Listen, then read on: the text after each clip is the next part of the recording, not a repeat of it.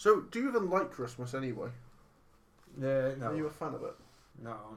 Did you like it when you were a kid? Yeah, for so The only good thing about Christmas is that you can justify drinking like alcohol at like 9 o'clock in the morning. yeah. Um, But then, saying that, you can say the same about pretty much any other month of the year for me. yeah, but that's borderline alcoholism. If you do it on Christmas Day, it's sound. Borderline, I think that's a word that people use to avoid reasoning. Yeah, that would be it, is it? Right, that's enough to test. The following podcast will contain spoilers and explicit language.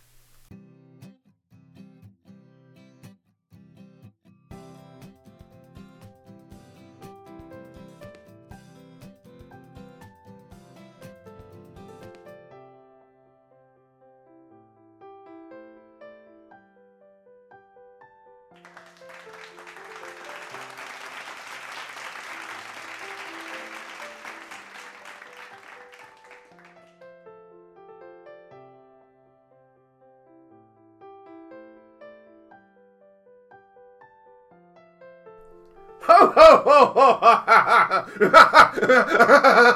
ho! You sound like a pantomime villain. Thank you. That's not a compliment. Good afternoon, everyone, and welcome to Sunday Afternoon Cinema. No, it's not Sunday. Not Sunday, it's Friday. It's not afternoon, it's evening. Yeah. And we haven't watched any of these in the cinema. No, we haven't, in fact. But we have watched them. And that's what matters. And it is Christmas, Oh, you sounded so much like welcome. You sounded so much Stone Cold Steve Austin just then. I thought you were going to give me a hell yeah when you were up in that kind of whoop ass. Welcome to the Sunday Afternoon Cinema. Are you our... going to stun a Vince? Are you going to put your middle finger in the air and say, hell yeah! I'm very tired. This is an audio podcast. Sticking my middle finger in the air wouldn't have any appeal to the good people out there. True. So what are we here to talk about, Mike? We're here to talk about Christmas and stuffing Because balls. it's Christmas. Ho, bloody ho. Yeah. You know, I'm actually quite pleased it's Christmas. I'm not going to lie. Why? Because I am just so pleased to have some time off. I am so fucked. I don't know about you, but this year has gone quick, but it's been fucking long. Yeah, Despite that. Yeah, it has kind of... There have been times where it's kind of sucked major donkey balls. Yeah. Donald Trump's still in presidency. Yeah, I'm surprised the CIA haven't assassinated him yet. Theresa May's still Prime Minister. Despite the fact she tried to get... CIA haven't assassinated Despite the fact she tried to get out of her own job and failed that miserably. That's how much of a shit politician we got. She couldn't even lose her own job. How crap do you have to be that you can't even get fired? Pretty crap. Or pretty good.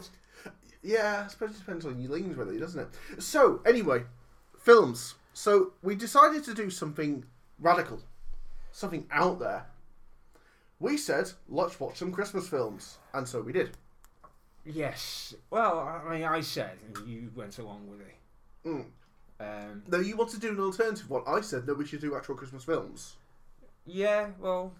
I've got the email to prove it. Some of us aren't always right. Some of us are often wrong. So, I said, okay, I will pick two films that I like, and you will pick two films that you like. After Derek put me through the hell that was some of the worst Christmas films I've seen in my life. Honestly, they were terrible. I would go so far as to say they're the worst films I've seen in my life. Did you see the one with Bill Goldberg? Oh, these were Santa worse. Claus? Honestly, these were worse. I'll show you the list later and you can make up your own Bill mind. Goldberg's an evil Santa Claus. It's happened. I could believe that, though. Yeah. And Kevin Nash was Shredder. Well, he was Super Shredder. That's not related to this in any way, because He's a wrestler. You know. It's not Christmassy. You've got to. You're right. There's nothing Christmassy about any of the Teenage You've got Mutant to talk Ninja about Turtles. jingle balls and stuff and sausage and... Oh, for God's sake. Get out of the way. Come on. Get it all out there. Yes, this is all sounding very homoerotic. Well, yes. Put that away! Right, so we're going to start with my first choice.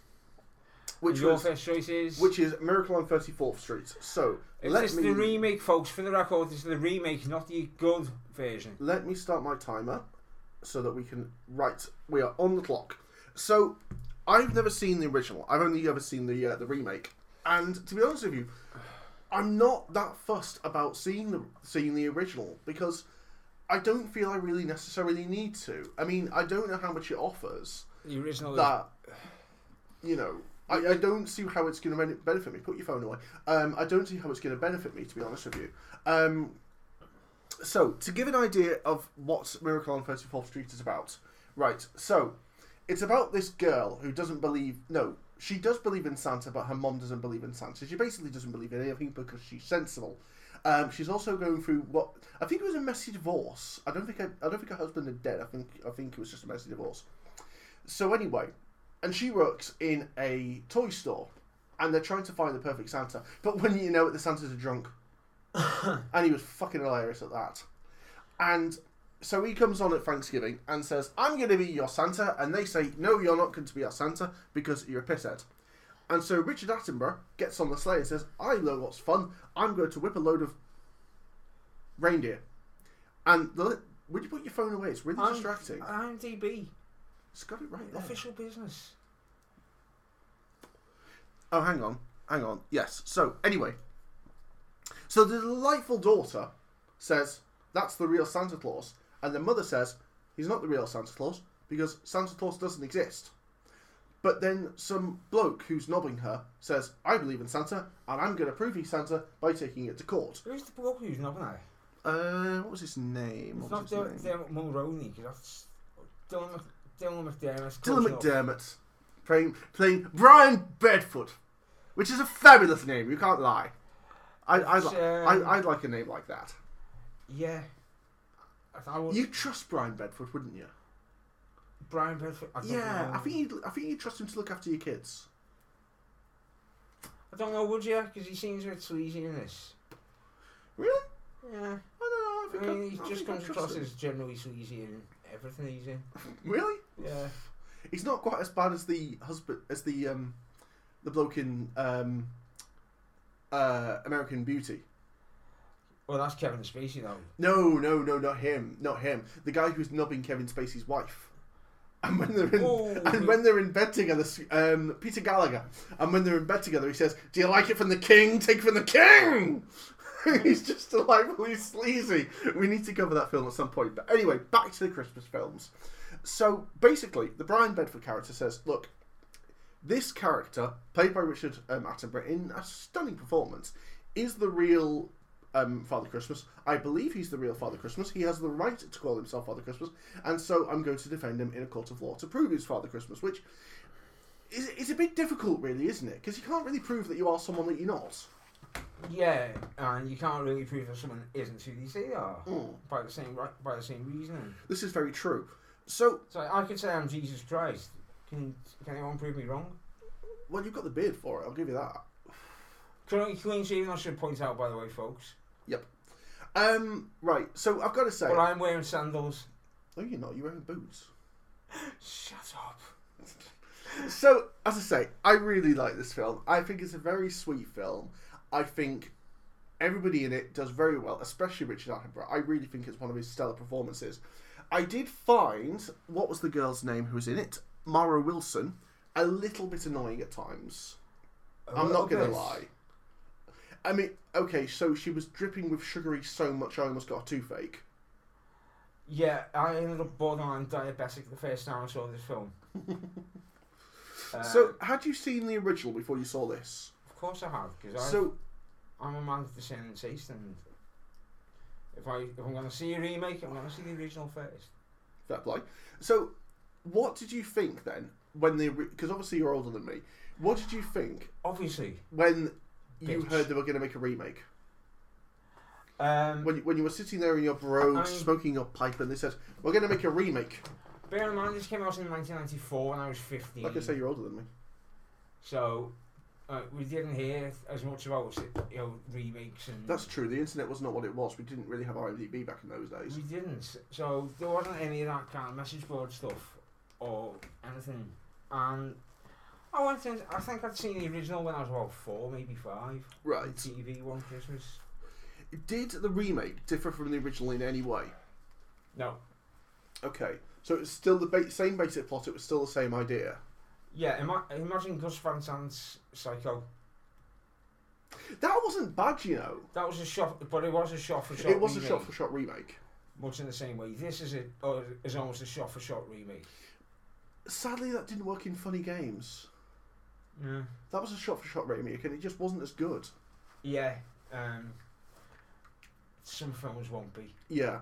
And Gus Van Sant's Psycho, by the way, for the record, fucking terrible. I actually didn't think it was terrible. I didn't think it was too bad. Vince Vaughn, please. But then again, I'm a massive sucker for Gus Van Sant, to be fair, because he's arty and I like anything arty. He sends himself up quite well in Jane Silent Bob Strike Back. Yes, he did. He was very good in that. Anyway, we digress. Yes, we do. Yeah, I'd seen the original when I was a kid.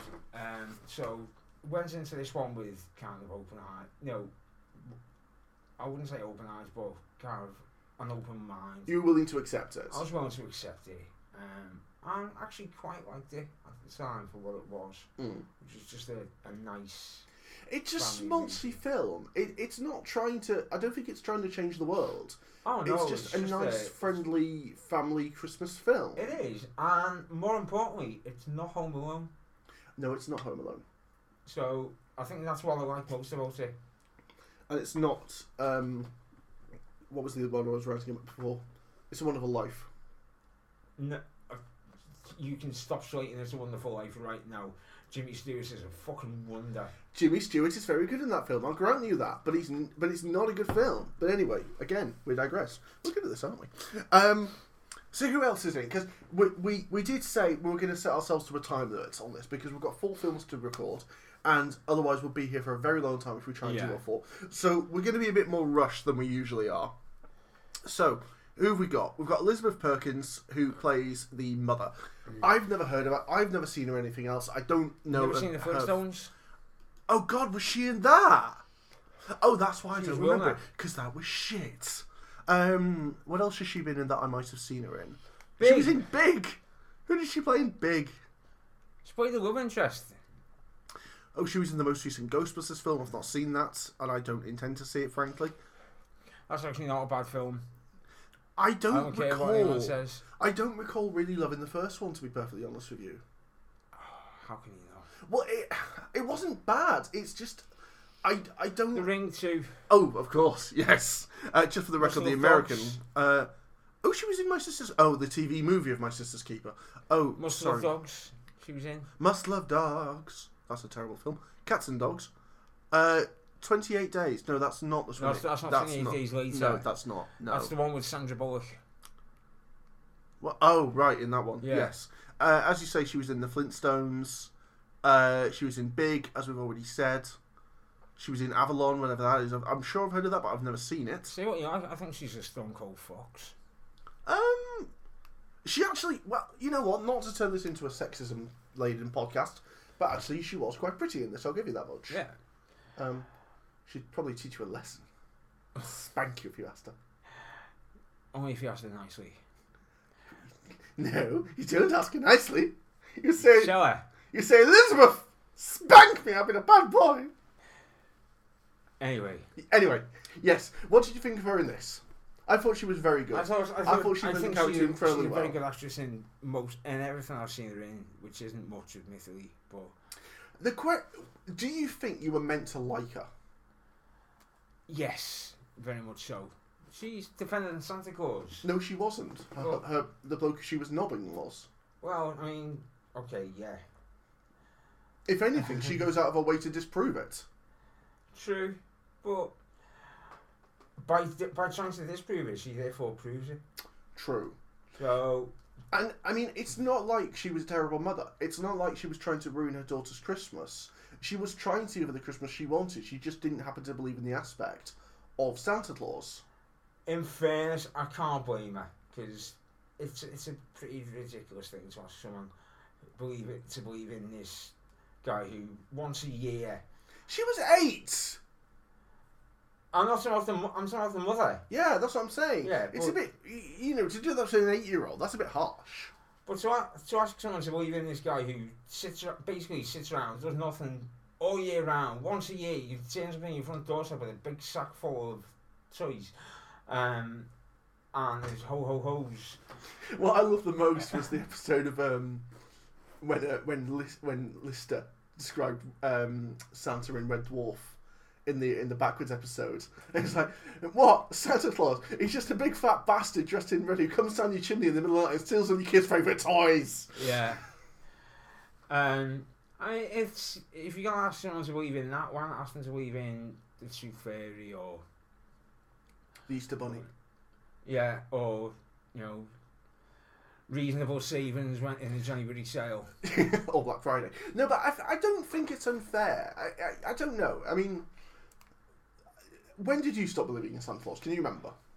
Were you ever told there was a Santa Claus? I was told there was a Santa Claus, but kind of wised up quite quick. I mean, bear in mind I was reading by the age of 3. Oh, you smart ass. So kind of by 5, maybe 6. Right, you'd worked it out. I've worked it out, yeah. I mean, I don't remember when I stopped believing in Santa Claus because, frankly, I've not got a very good memory for anything for the last 10 years ago. But yeah, I don't think there's anything wrong with it though. I don't think there's anything necessarily wrong with it. I don't think there's anything wrong with it at all. I would encourage the kids to believe in Santa Claus. If you had a kid, would you tell them about Santa Claus? Or would you tell them, no, I buy your shit from Amazon? No, I mean, I've got a stepson. Oh, that's true, you do. So we very much had the Santa thing when I was still married to his mum. We didn't kind of discourage it at all. And I don't know how old he was when he worked out that Santa wasn't real because I wasn't there anymore. You probably learnt it off the school playground. Probably. I think something in school probably did tell them Santa's not real. Yeah.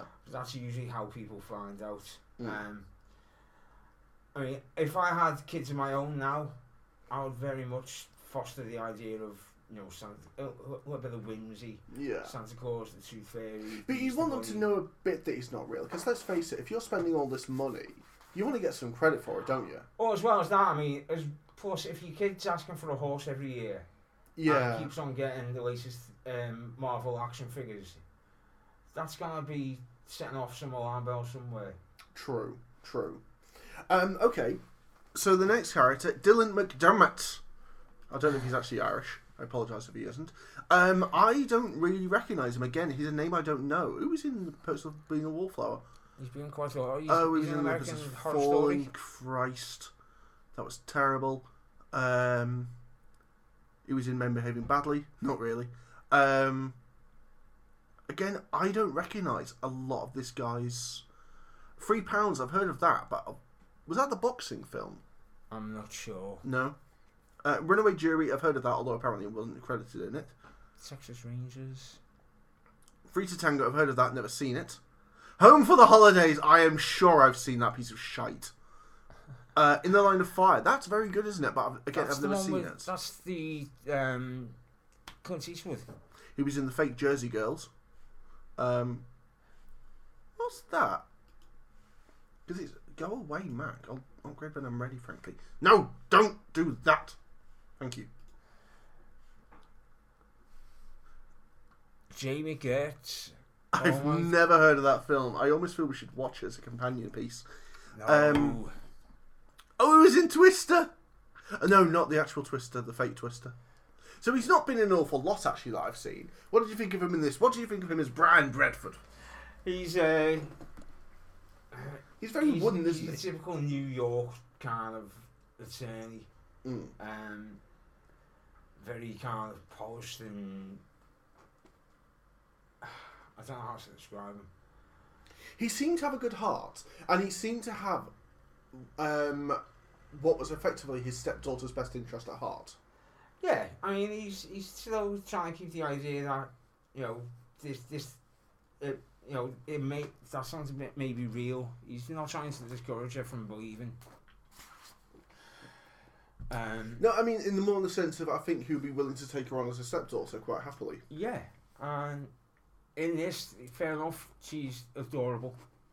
You know, Yeah, as suppose. as girls of that age go. Yeah. Americans particularly. But she wasn't American. Eh? She was English. In what way? She had an English accent. That doesn't mean she's English. Oh, that's true. Yeah. Kelsey Grammer's got an English accent. Does he? Well, he sounds like he's got an English accent. You know, I'd never have said that. Compared to some Americans, compared to Owen Wilson. I just think he was well spoken. Yeah, maybe. What do you think of him though? I'm gonna say he was a nice character. He was good as what he did, but he was very much you've got a role, you stand there and look pretty, and the rest of the film will carry on. Basically, he was very charismatic in his luring bit. I'll give him that much. He's no Harvey Specter, but who is Harvey Specter though? Who knows who Harvey Specter is? He's an enigma. We'd all like to be Harvey Specter. Oh God, yeah. That whole thing of every man wants to be him, every woman wants to sleep with him. Yeah. Yeah. Although you could easily reverse that. That's very true. Although he was what was he in? I've seen him in another. Oh, that was sorry. He was in a film about drugs, and had Anne Hathaway in it. Oh, let me see. And Jake Gyllenhaal. The Good Shepherd, was it? No, it wasn't The Good Shepherd. It was. Love, drugs, and other things or something.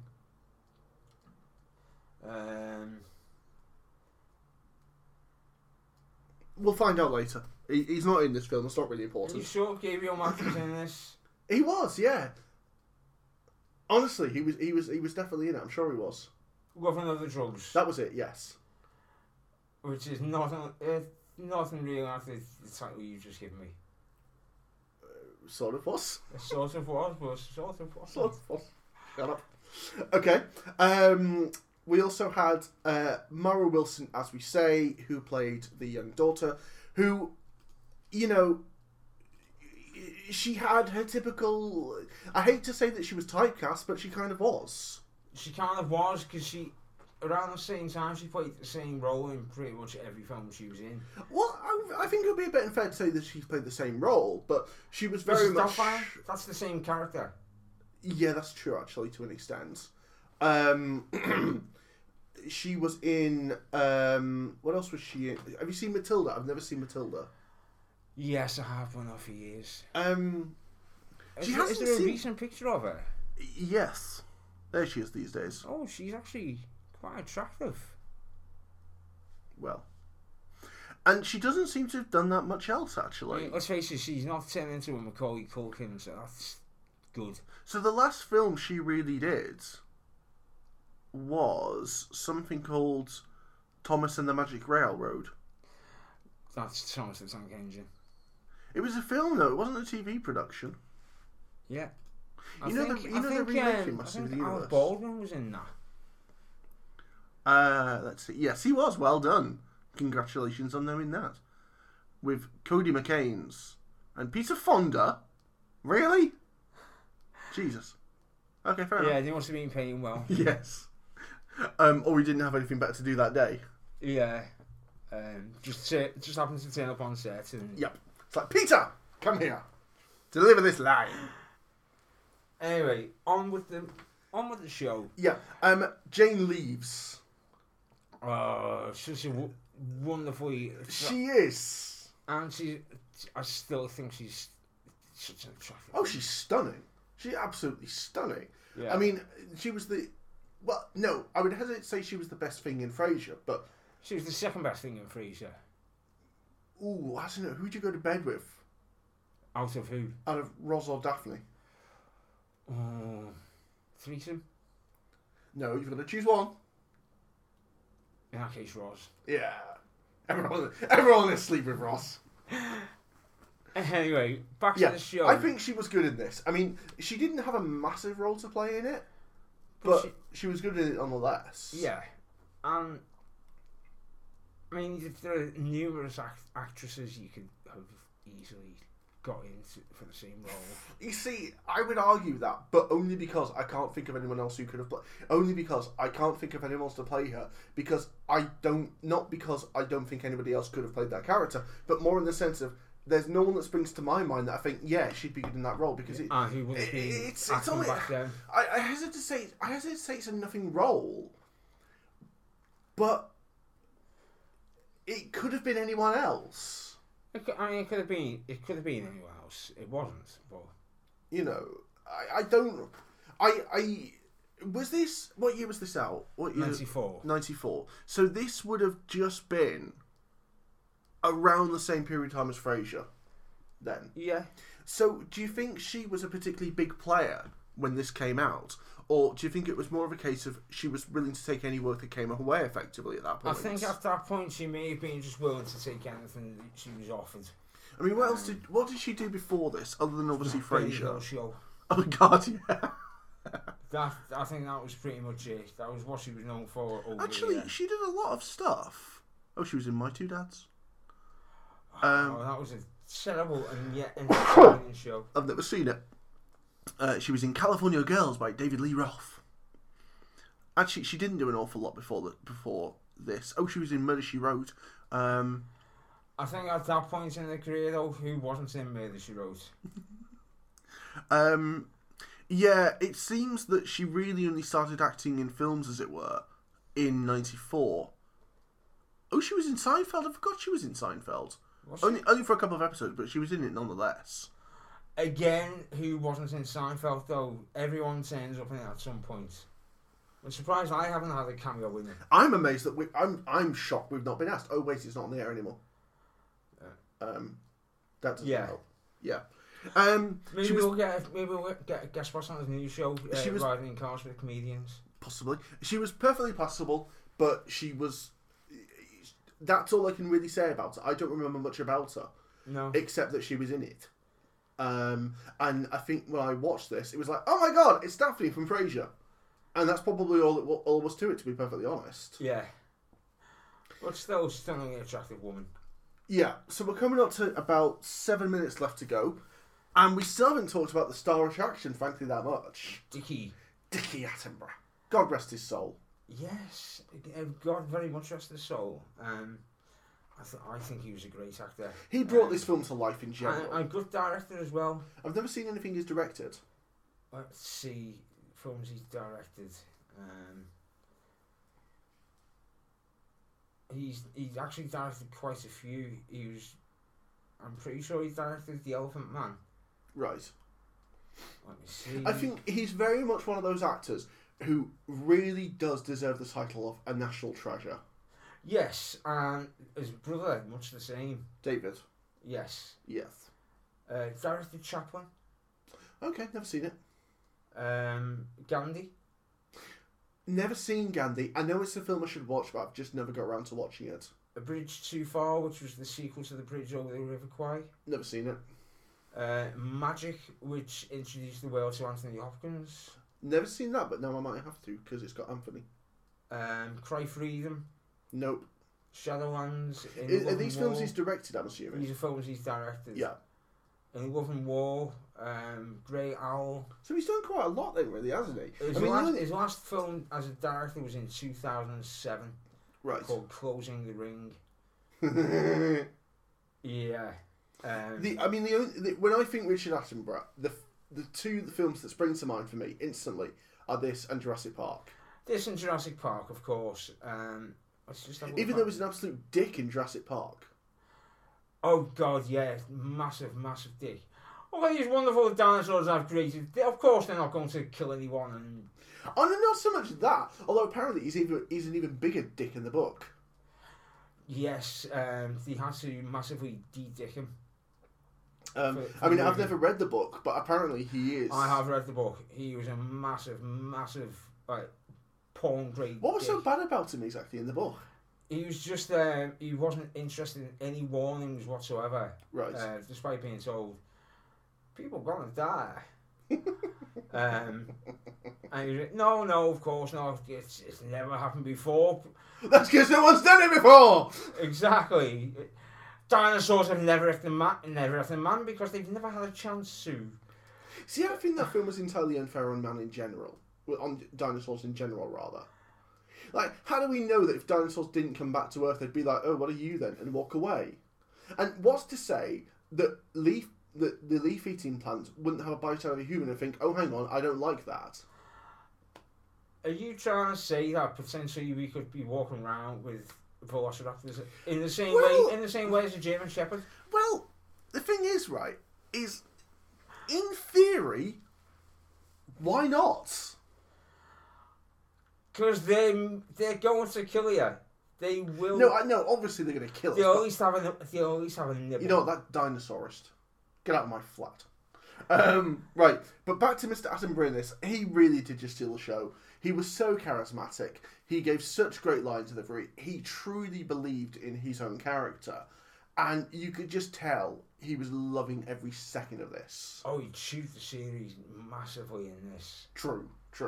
But in such a wonderful way though, that you can't really deny him the fact that he's obviously enjoying himself and making the most of it. Yeah, because he's obviously an actor who's got an awful lot of pedigree, and I think. Do you think they brought him in mainly because he's such a good actor, or mainly because, let's face it, he's a draw for money? Because as good as the other actors and actresses were, I'm not convinced this film would have been nearly as popular were it not for Richard Attenborough. I want to say they brought him in because he was the actor who most looks like Santa Claus. He could so be Santa. Let's face it, he is Santa Claus. Or Santa Claus.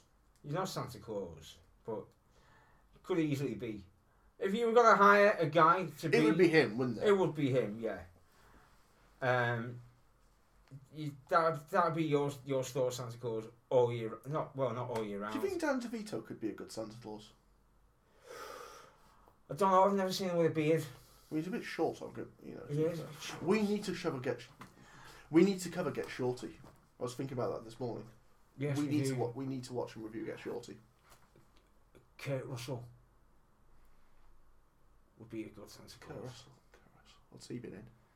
The Thing. I can picture him. What about Big Trouble in Little China. What about Star Wars, dude? Harrison Ford. Yeah. Terrible Santa Claus. Really? Do you reckon? Yeah. But that jaw. Too grumpy. Yeah. Okay, I'll give you that. What about Eddie Murphy? He's jolly. Is he doing much these days? Probably not. He probably is a store Santa Claus now. Poor Eddie Murphy. No, we'll be doing something. He'll probably be doing another Norbit or something. Judge Reinhold. As in the guy who was in Beverly Hills Cop. Yes. No. The other guy. He's jolly enough. The guy who played alongside Judge Reinhold in Beverly Hills Cop. Yeah. I'll give you. But Judge Reinhold, you don't think he's jolly enough to be Santa? He's funny, but he's not jolly. I think he's quite jolly. You reckon? Yeah. Well, listen, we're getting near to time now. Literally, there's a minute and a half left, and we have to move on. Overall, did you enjoy this? Do you think it's a good film? Would you show it to other people? Yes, and yes. Good. I'm glad. You? Yes, and yes. That was easy. Hey, we agree on something for once. We often agree. I mean, I think that's what made this podcast good, because basically the idea of this podcast is we just fart on about films that we love. We're not critical about the films that we love at all because we love them so much. Yeah. So if you're here for a critical analysis, you're not going to get it. Well, that being said, actually, we've got a film coming up in the new year that you really didn't like, so... Which one? Well, yes, of course. I know the one you mean. It's still in... It's being kept in reserve, yes, it's going to be released in the new year. It's going to be our first New Year show. Right, so I'm going to stop the timer so we can start it again. Right. And here we go again. Right. So, that was Miracle on 34th Street. So, it's your choice. Introduce it, sir. My first choice, not a Christmas movie in the strictest sense. because it wasn't released at Christmas. That doesn't matter. It's Gremlins, the 1984 Joe Dante classic. And this film, I mean, even though it's a summer blockbuster, it just screams Christmas. It's more Christmas than another film you're going to bring up this evening. It's not. It is. So yeah, it was directed by Steven Spielberg, and it was. No, it wasn't directed by Steven Spielberg. It was directed by Joe Dante. Oh right, what was No, his? Just said. So what was Steven Spielberg's involved? He was a with? producer. Oh right, okay. But who was it written by? Can you remember? Without looking. No. Chris Columbus. Really? Yep. Home Alone, Chris Columbus. Yep. Shit. So tell us the basic story of the Gremlins. Well, it starts off innocently enough. A guy pops into a Chinese curiosity shop, trying to sell his. Why? Why does he think that in all the shops in New York, that place is going to want to buy that bit of tat? Because It's like, oh, you sell really interesting Chinese artwork and things that are like clearly developed to one market. Would you like this thing that you can brush your teeth on when you're on a train? What a fucking it! I'm not surprised he's broke. I think the question you should be asking is, why would you think any shop in New York would want to buy that tat? Let alone that one. We should make that to a real thing and take it on Dragon's Den. Anyway, carry on. We would get laughed off. Anyway, inventor pops into a Chinese curiosity shop trying to sell his inventions. What does it do, Mike? It does everything. It's the bath buddy, bathroom buddy. It'll give you a handshake if you ask nicely. It does everything you can ask it for. It's got a toothbrush, toothpaste, razor blades. No, not. Oh no, it does. Sorry, ignore me. Carry on. Anyway, he's trying to sell this invention, and he comes across an adorable, cute as a button. Furby. It's not a fucking. Furby. It's a Furby. It's not a fucking I blame this film for Furbies. Don't blame this film for anything. Anyway, he comes across the cute and adorable Mogwai. Good Scottish band, by the way. Yeah, they are. Anyway, and ask the guy, you know, this thing is amazing, can I buy it? And the Chinese guy says no. Not for sale. Only for his grandson to later usurp him. No Mogwai for you. And say, yeah, okay, you can have him for $50 and a hand job around the back, or whatever the deal was. So I think he paid him like $200 in the end, didn't he? Something like that. So he's given this Mogwai with the caveat that you can't feed him after midnight. Which is stupid. Because it's always after midnight. Yep. No matter where you are. Yep. You can't get him wet. Which is fair. Yeah. Wet. And can't expose him to sunlight. Yep. Which seem like the most difficult kind of rules to ever obey. And yet, at the same time, they're the most basic rules in the world to obey. Yeah. You know, it's not difficult. You don't feed him after midnight, i.e., you don't feed him. You do not get him wet. How is it so difficult not to follow these rules? Clearly, you've never had a pet. I had a hamster as a kid. Did you feed him after midnight, get him wet, or expose him to sunlight? Exactly! You animal! Yeah, but he wasn't a gremlin. I should really close all these tabs and bring up gremlins. Neither was the little Mogwai. He wasn't a gremlin. He was a Mogwai. Well, no, he was a gremlin. He wasn't a gremlin. He was a gremlin. He wasn't a gremlin. For all he intents and gave purposes, birth to the gremlins. Oh, that's true, yeah. Why have I spelled it Gremlins? Help me out here. Gremlins. There Grem. There we go. Gremlins. You're quite right. Directed by Joe Dante. Written by Christopher Columbus. Told you. Is that the guy who discovered America? Yes. Okay. He's been around a long time. Yes, a bit, hasn't he? He's doing well for himself. Yeah. I mean, it's not a massive movie. It's a very small cast. Yeah, it is, to be fair. And there's only really like 3 or 4 major characters. Who we'll get on to, because the first one I'd like to talk about is Billy Feldman. Corey Feldman. Was it not Corey Feldman? No. No, playing Billy Billy? Peltzer is Zach Galligan. Yeah, that's the right pronunciation. Who is the son that is the Maguire's bought for as a Christmas present. Clearly, they didn't have the adverts that you have these days. Because a Mogwai is not for Christmas. It's not just for Christmas, rather. No, if you're careful, there's enough leftovers for New Year as well. True. Anyway, Billy Peltzer, played by Zach Galligan, who is the main kind of star of this film. Don't think he was really in much after this, apart from Gremlins 2. Let's have a look. We've got a computer right here. You've got a computer right there. So, what's he been in that I've seen? Ugh. Very little, it's got to be said. Yeah, he's seems to have fallen into the category of. In fact, I've being seen him movie in actor. Bugger All, actually. You've seen Gremlins 2? Nope. You know, this is the first time I've ever seen Gremlins. Is it? I've never seen it before. What was your opinion on it? Well, we'll get to that in a minute, won't we? You'll have to wait and see.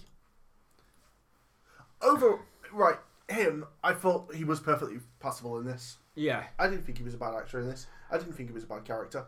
I did find it amusing that he was in what was possibly quite a well-paid job, and yet he was still living with his mummy and daddy and reading comic books.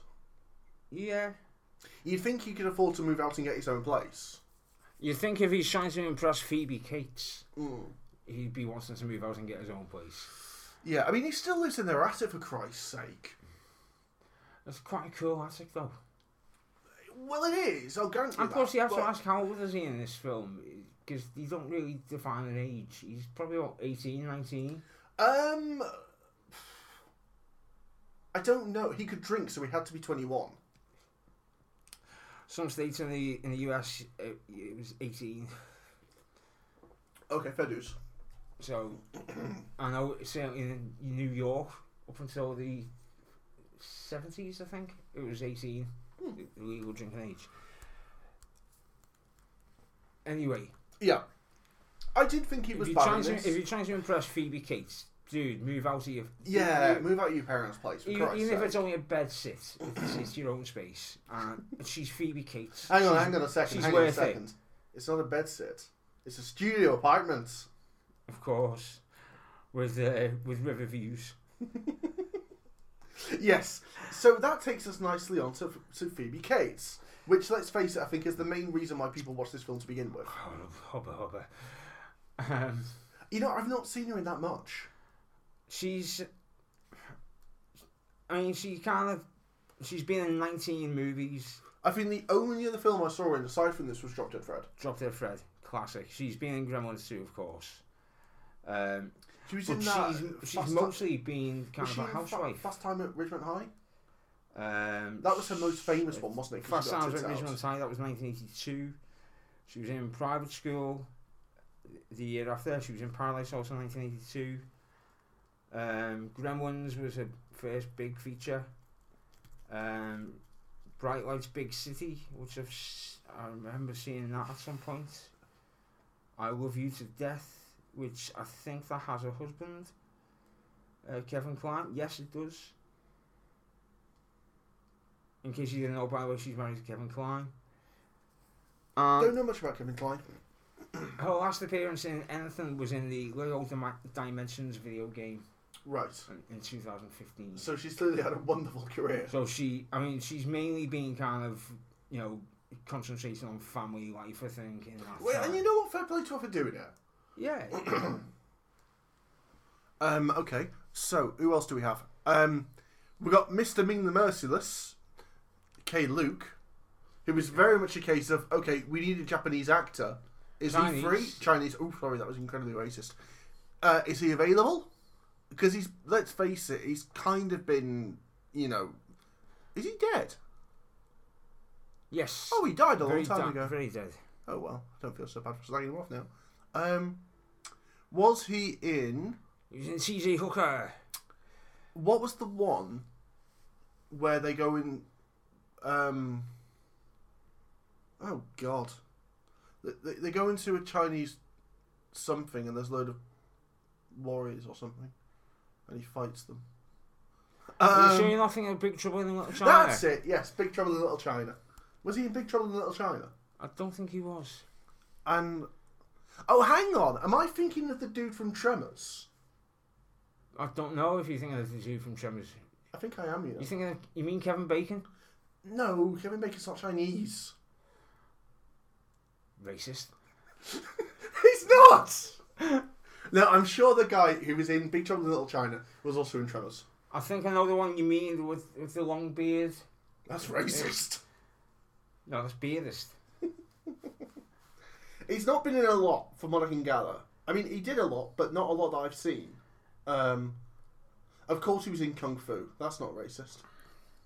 James Hong. James Hong. Him. Yes. Let's see. I don't recognise him, but I don't know why. He's still alive. Oh, good for him. He was in Lethal Weapon 4. Never seen it. Let's see. I've seen Loaded Weapon 1. What film was it you're asking was he in? Tremors. Tremors. Let's see. He was in Rush Hour, the TV series. Tremors. Oh God, we're gonna have to go back a long time. I tell you what, it would be When easy. was Tremors? It would be easy to look up Tremors, to be honest with you. It probably would be, but I'm doing it this way as well. And we have the power. Tremors technology. Oh God, they're bringing out another Tremors film. Why? Because they can. Victor Wong, who played Walter Chang, and I'm sure. Yes, he was indeed. It was he was in. Shit, he was in Last Emperor. I completely forgot about that. Then again, it's been a very long time since I've seen The Last Emperor. Have you ever seen Last Emperor? No. Really good film. Really worth watching. Okay, so we've talked about Phoebe. What else have you got about this? Because look, I'm just going to be completely honest with you. I've got very little to say about this film. No, I didn't think it was that good. There's not much to say because it's I grew up loving this movie because I thought it was great. It's a simple film, and for that reason is why I like it. It combines everything I love about cinema. It's got thrills, chills, spills, and a few giggles throughout. And what more can you ask for in So oh right, oh yes, okay. So let's at least explain, and spoilers here, but let's at least explain how it all works. So basically, the kid who was in Big, I think it was Corey Feldman. Now I think about it, spills. He wasn't in Big. Whoever the kid was, sorry, Zach. Yeah, Corey Feldman spills. No, Zach Galligan was not the lead actor. Corey Feldman was Pete. Yeah, I didn't say he was. Yeah, you said Zach Galligan Played Billy Peltzer. Yeah, who's not the lead. He's the lead. He's not the lead. Pete is the lead. First build only. I'm telling you, he was the lead. He wasn't the lead. So, but Corey Feldman was in it, wasn't he? Corey Feldman was in it, but Corey Feldman was Hang in on a everything in the second. 80s. Hang on, there's a way that we can prove this. Okay, if he was in Big, then it is who I'm thinking of. Okay, maybe you're right. So, was Corey Feldman in Big then? No, he wasn't. He was. That is him. That is Corey Feldman. Yes. No, that he's not. He's not in Big. He wasn't Big. He wasn't in Big. He wasn't Big. He wasn't in Big.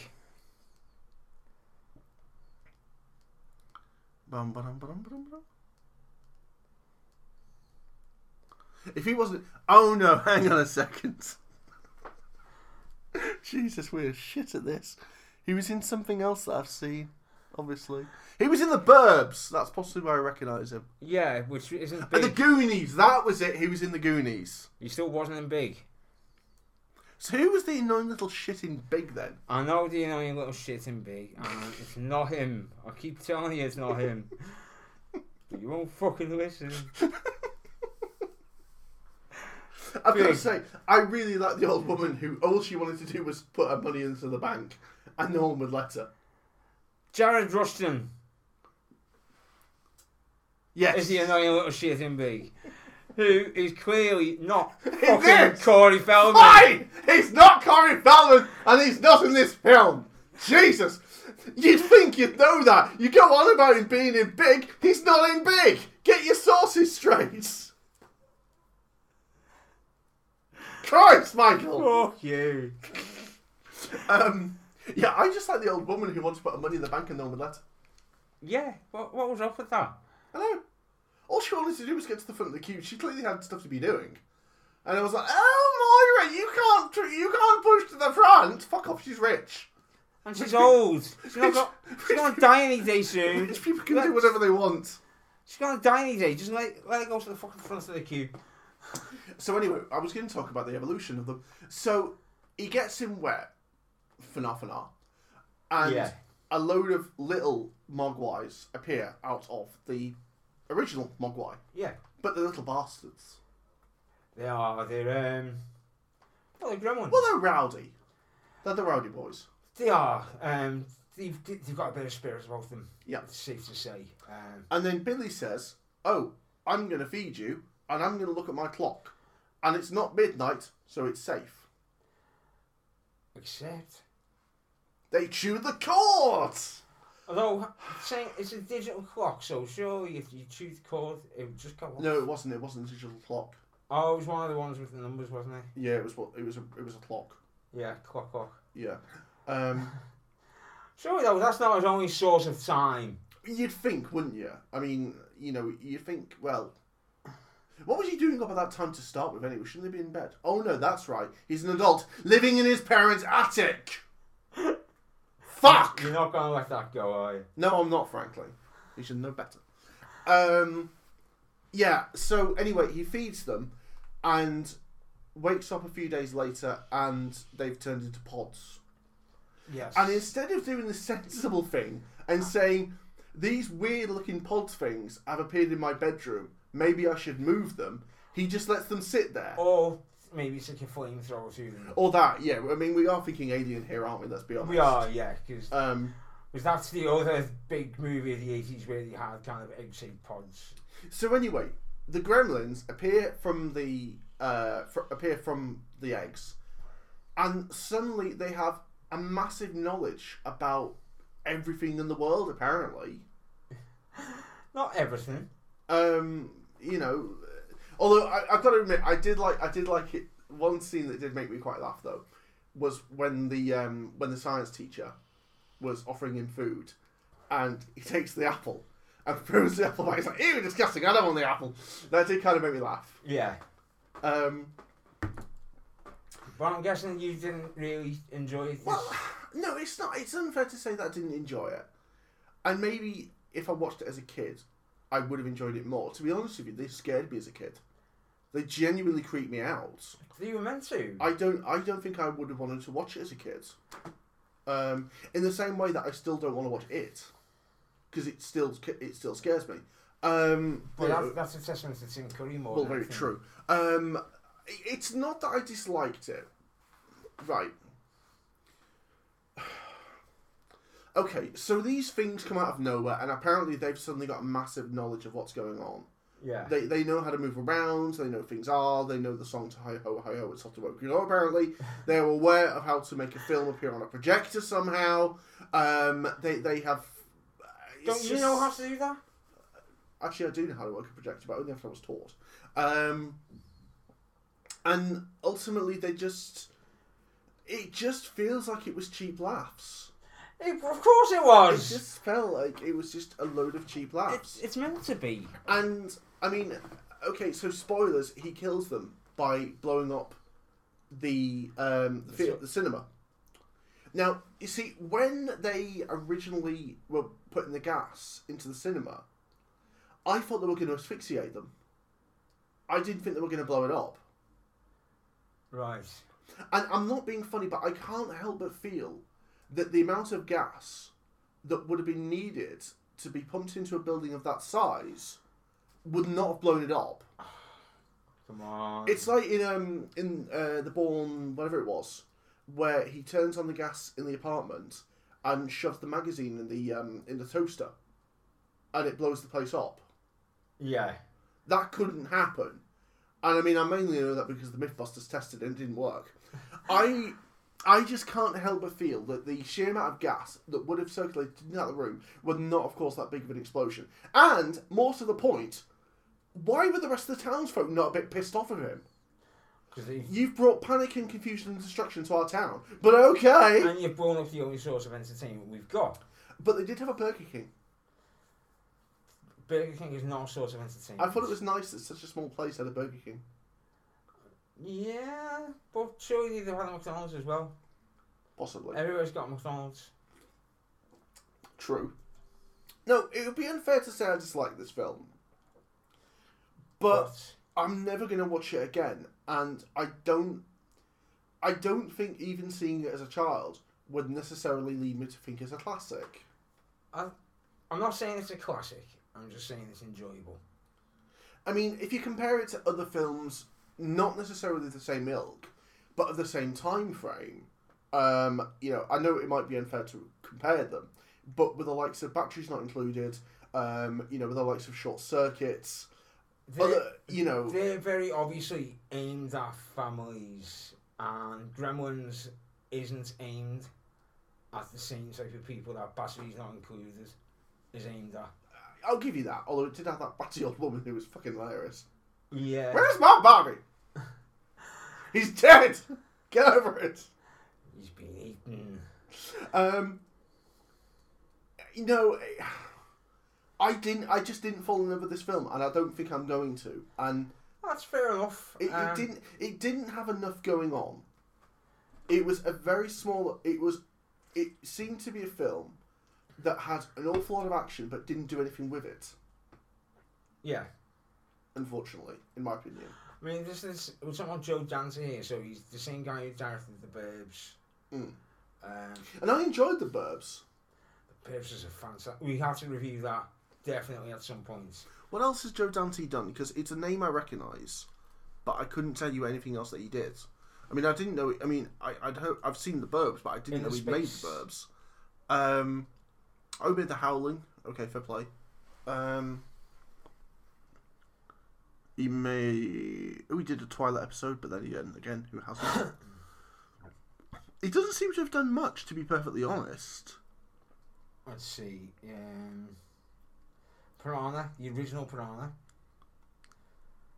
The original Howling. Twilight Zone, the movie. No, never seen Twilight Zone. Inner Space. You've surely seen Inner Space. Nope, can't say I have. With Meg Ryan. Nope. Dennis Quaid. I think where I grew up has a massive bearing on me as a cinema goer, though. It's got to be said. Yeah. I think we discussed that before. That given that I grew up like in bumblefuck nowhere, it was very difficult to see anything, to be perfectly honest. Whereas I grew up in Liverpool with a video shop 5 minutes around the corner. My video store had a Street Fighter 2 arcade machine. Ooh, that was fancy. Boss. That was boss. Right, so we've got about 6 minutes left. Do you have anything more to say about this film? I would recommend it because it's pure popcorn entertainment. For that reason only. It's not a Christmas movie. Okay. Let's discuss this, right? Okay. So, it's set at Christmas. He buys Mogwai as a Christmas gift. It's 2 days before Christmas. It's snowing. There's Christmas lights. How is it not? I don't care when it was made. We're also going to get onto this point with my I don't care when it was made. It's still a Christmas film. It's a Christmassy film. It's not a Christmas film. It's a Christmas film. It's a Christmas film, but it's also not. So you're saying that if they hadn't released it for another 6 months, you'd make it a Christmas film? I'm not saying I'd make it a Christmas film. I'm not saying it's not a Christmas film. I'm just saying it's not. It wasn't released as a Christmas film. Was your other film released at Christmas? I don't know actually. Hoisted by your own petard! I believe it was, though. I believe it was. Well, we'll come on to that. We'll keep that one a secret. Let me see. Yeah, we will get onto the actual... Because I think that's the one we're going to spend most time talking about, to be perfectly honest. Yeah. In fact, we might have to break the half-hour rule for that. Release date. Oh, no. Wait. Yes! When was it released? In El Salvador. In El Salvador! Fuck off! It was released on December 25th, 1988. When was it released in the US? It depends on... No. What does it say? The premiere date was July 12th. Oh! Here's a petard! Shove it up your arse, son! That's not how you hoist a petard. It is in the right I think that's how you thrust the petard. But in El Salvador, Uruguay and Denmark, it was released as a Christmas film. And... yeah, that's it. You're wrong. Right, okay, so... Oh, Hungary as well. Right, okay, so that's Gremlins. Right, so let's get on to my next film, which I think is just magical. I honestly think it's the best telling. You see, this is a hard pick for me, right? Go on. It was either going to be this. By the way, I'm gonna laugh at the fact that he said hard. I'm not proud of it, but I'm gonna laugh. I'm proud when I'm get hard. It was either this or it was Scrooged. Now, which one do you think I should have picked? Both are very good choices. So my pick was A Muppets Christmas Carol. It's just wonderful. It's just, there's nothing. I honestly think this is one of the few films where you can't hate it. There is nothing bad about this film. There's nothing unenjoyable. Certainly. I don't think there's anything to pick bones about this. I really think. Oh, shut up, for Christ's sake. You know you've been drinking, that's the really sad thing. If you keep on saying things like pick bones, I'm going to just chuckle. So, The Muppets Christmas Carol is basically the telling of Scrooge, of Bob Cratchit? No. Bob Cratchit, yeah. What was his name? No, Bob Cratchit was... Marley? No, Scrooge. Ebenezer Scrooge. Bob Marley? No. Ebenezer Scrooge. Who was basically, if we listened to him, we wouldn't have had the banking crisis.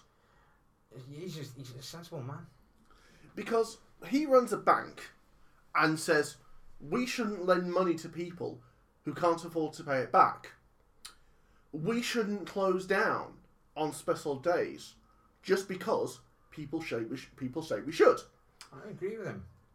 We should basically be sensible in our banking.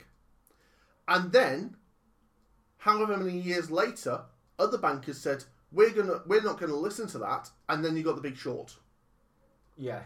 So really, I don't get why people thought that Ebenezer Scrooge was such a bad guy. I really don't understand it. Heed his words, his warnings of peril. So the story in a nutshell, if you don't know the story of this, Scrooge goes home one night, eats some cheese, and is visited by his former workmates, who basically say, by the way, gonna be some ghosts. Just want to warn you. This never happened to me, by the way, after eating cheese. Mate, well, he did eat a lot of cheese. I mean, did you see the size of that cheese? No one could possibly want that much cheese. I've had more cheese than that and never been visited by ex-work colleagues. Fair play. So they show up and say, look, if you don't change your ways and if you don't learn from these ghosts, you're going to have a bit of a shit life, basically. Yeah, and here's the thing. The ghosts don't really give them a proper education. I disagree. So let's talk about the first ghost. What does the first ghost do, Michael? Can you remember? I can't. Okay, so basically the first ghost is the ghost of Christmas past. He takes him into his childhood and shows him what he was like effectively. And in this, He was very studious. He paid attention in lessons. He listened to his teacher. He wanted to do well. He wanted to earn money. And he didn't want to go out with all the other kids and play in the snow. What a little bastard. He wanted to do well in his life. And apparently, that's not a good thing. No, again, to be if people learned from these lessons, maybe the world wouldn't be in the state it's in. Maybe we wouldn't have Donald Trump as fucking... Well, indeed. Yeah. Indeed. So, he says, okay, so maybe I was a bit of a shit child. Maybe I didn't take on board the whimsiness that I should have had as a child. So, he goes back to bed. And the ghost of Christmas Present shows up. And basically says, look at all these people. They're having a really good time. And you notice that they've not invited you because they don't want you here. And he says, because he's a bit of a curmudgeon, maybe I should be nice to the people. And it's like, well, no, why? Why do you need to change who you are to get other people's approval? Why do you need their approval of who you are? Why do you need to fit in? Yeah. And be popular? Why do you, Jesus, if I was like, I hate this idea that you have to change who you are just because other people don't like who you are. That's bullshit. How about if other people don't like who you are, they fucking change? Yeah, get better friends. Yeah. As well.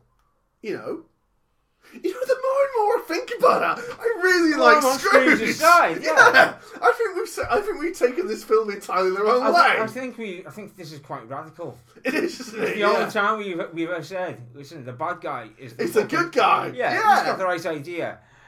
And so eventually the third ghost says, by the way, you're going to get old. And by the way, no shit, you're going to die. And it's by the way, simple fact of life. And by the way, no one's going to show up at your funeral. I have never understood this.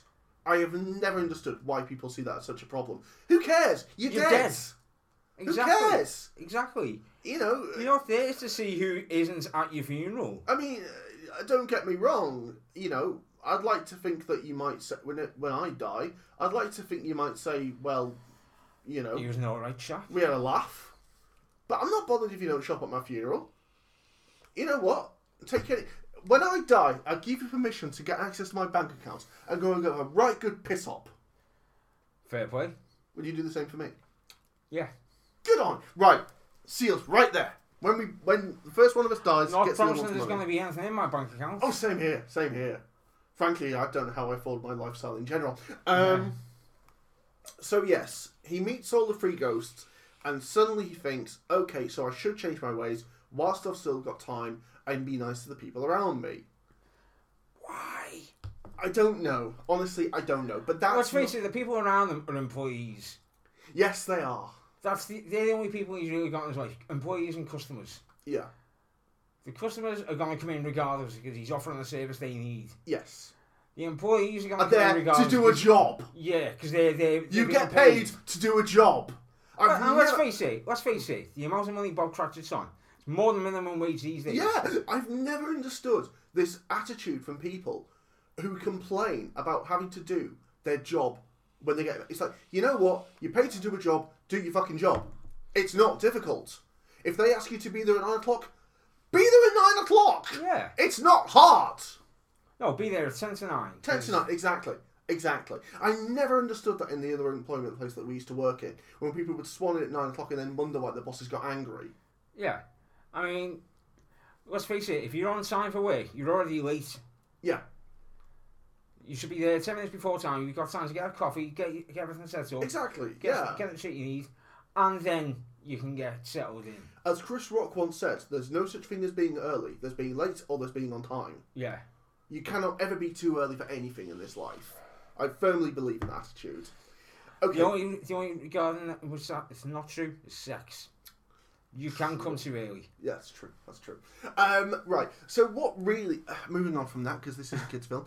Moving on from that, what really makes this special is the character interactions between, again, another man who is a national treasure, Michael Caine, and the Muppets. Michael Caine. Don't you point that bloody spirit at me. You're supposed to blow the doors off. We did cover that, didn't we? We did. I thought we and did. we covered the terrible remake, Yes, which we did. was your insistence. I don't. I don't think was it. Oh It shit! was, I'm yes. sorry about that. That seemed like a good idea at the I time. hated you for that. Hated. Yeah. So what makes this film special really is the interaction between the Muppets and the Michael Caine character. Yeah. Because obviously they're Muppets. We know that. But you almost don't notice. You almost don't care. Because the one thing you can say about the people who played the Muppets and the people who controlled them was they made them human. It didn't matter that they weren't human beings. Or that they were a frog. Or a pig. Or a rat. Or whatever.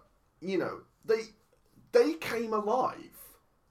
They were real characters. Yeah. And it worked incredibly well. And I'm not much of one for musicals. But I love the music in this film. The music is well done. I will give you that. You know, I'm not quite so taken on There's Only One More Sleep Till Christmas. It's a bit sweet, it's a bit saccharine for my liking.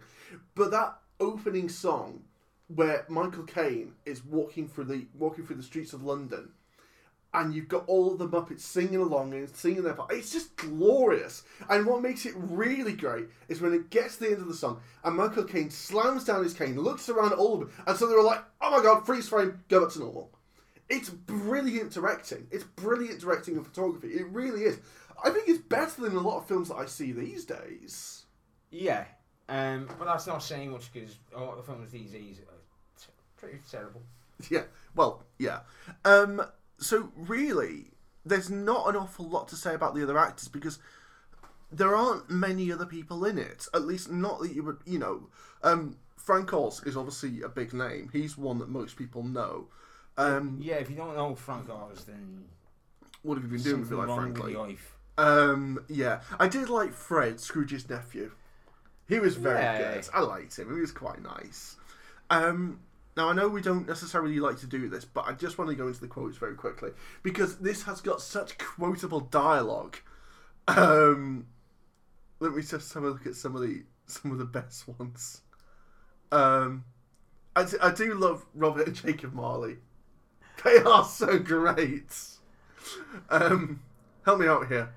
That was a speech. Where are we? There. I'll start again. That was a speech. It was dumb. It was obvious. It was pointless. It was short. I loved it.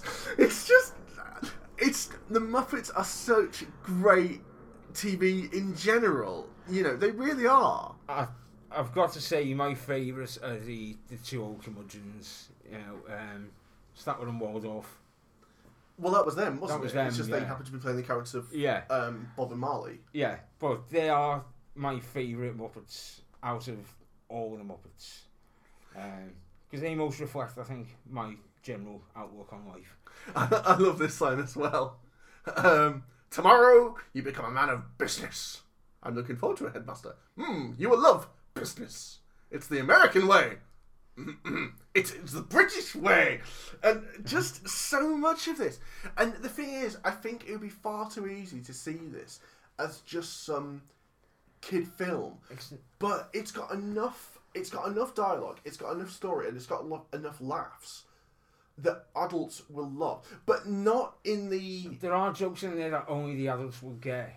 But not in the same way that you get in so many films these days, like where the character basically winks at the camera, and you'll say, I saw the doorbell always rings twice as well! You know? Like they're going, laugh! Yeah, it's not that. It's witty. It's... I mean, I haven't seen any of the Muppets films, and I never really watched the Muppet as a kid, because again, living in bumblefuck nowhere, we didn't have Sky or anything.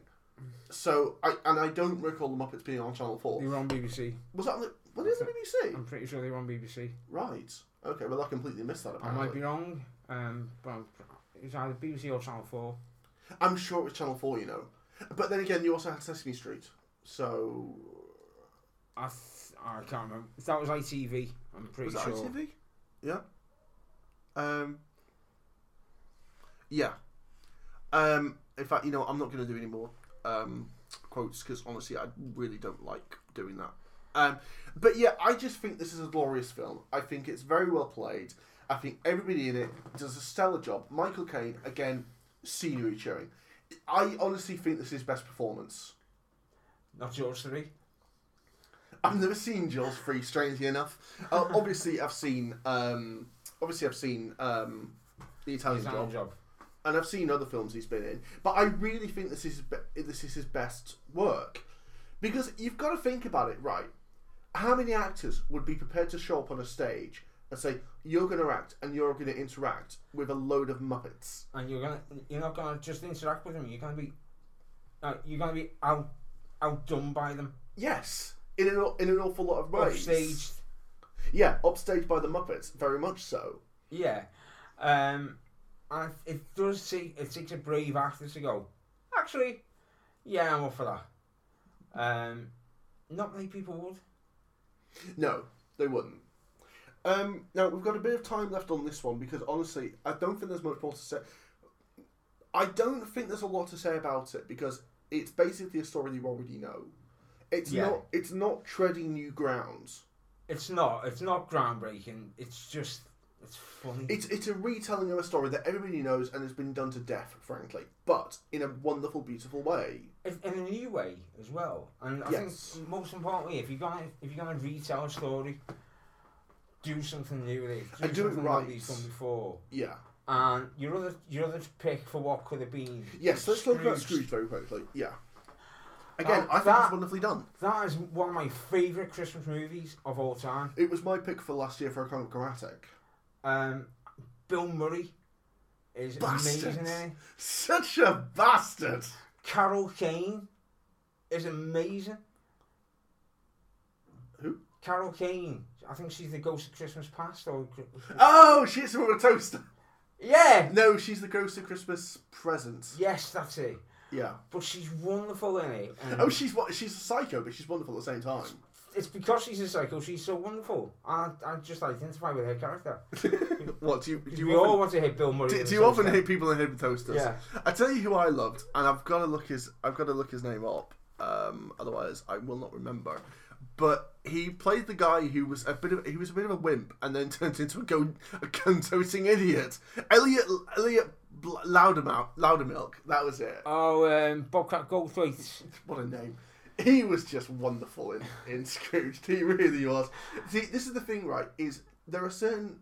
have you got brothers and sisters? I can't remember. Yes, I have. Have you got both? Which one have you got? I've got one sister. I have two brothers. Okay. One left. Is there a film that you've watched with one of them where both of you can quote it line for line? Because me and my sister can quote this and Clue basically line for line. I wouldn't say both of us, but maybe the Blues Brothers. And I could probably count both my brother and my sister for that one. I just love the scene in Scrooge where he comes back, where the Elliot Loudermilk comes back at the end with the gun. It's like, I'm gonna shoot you, right? It's like, do I get a count? He's like, of course. 1,000, 1,000, 2,000, boom! And I just love it. God damn it! I want to watch that again now. It's let's make that next Christmas's pick. Spoilers. Assuming we're still going next year. Let's be honest. Between now and next Christmas. There is. Yeah. Again, it's the same basic story, but rather like Muppets Christmas Carol, it's the way that it's told. It's new. It changes what you know and kind of plays with that, and that's why I love this and Muppets Christmas Carol, because it doesn't just go with the same formula that's been told time and time again. Yeah. Because how many times have you seen A Christmas Carol? Well, indeed. And it's been pretty much the same. It's a cookie cutter movie. Although, sorry, I've just remembered another version of Christmas Carol that was also wonderful. Blackadder. Yes. Where he starts out being a really nice guy and basically learns, actually, the world's a horrible place. I'm going to be able to say dick to everyone. Isn't that what life is for? Yes, it is to be dicks to as many people as you possibly can be. Yeah. Yeah. And you know, life is about learning that people are gonna turn you into a massive dick. People are basically dicks. Yeah. A clutch bag of dicks. Yes, very much so. And sometimes you've just got to be a bigger dick. Yes, you do. If you want to get somewhere in life, get a big dick. Yeah. Dick! Oh, God. Everybody, let's face it, if you didn't laugh at that in RoboCop, you haven't got a sense of humour. I don't know if I've ever told you, I used to work, when I worked at the women's hospital, we had a security guard called Ed. Okay. Now, we also had our chief of estates, who was in charge of all the repairs around the hospital. His name was Dick Webster. Right. And just one evening, just heard one guy shouting, "Alright, Dick! Ed!" That's so juvenile, but it's kind of funny. He wasn't thinking about it in a kind of insulting way, and that's what made it just hilarious to me. I was on the floor wetting myself. I was going, "Oh my God!" Okay, so we actually haven't talked about Muppets Christmas Carol that much. Actually, I didn't think we necessarily would. So we've got 40 minutes to go, which actually I knew going into this. We probably this next film was going to be the one that was going to be the big talking about. This is the divisive one for you, isn't it? Well, look, I love it as a film. I just still well, you know what? No, it's your pick. You introduce it. Ladies and gentlemen, we're going to get into 1988. Picture the scene. Oh God, you're being very dramatic. Jesus Christ. Nakatomi Plaza. Yep. Christmas Eve. It's the Night Nakatomi. before Christmas. It's the Nakatomi. And all from a house. It's the Nakatomi Plaza. Not a creature was stirring. Not even a terrorist. It's the Nakatomi Plaza Christmas party, which is full of typical 80s... Rich bastards. Typical 80s Americans. Greed is good. Yeah, and along comes... Those suits. They were some sharp suits. Anyway, we are talking, of course, about Die Hard. The 1988 John McTiernan... Classic. No, it wasn't John McTiernan, was it? I'm fairly certain it was John... I think John McTiernan did the sequel. No, I'm sure he did this one. Die Hard.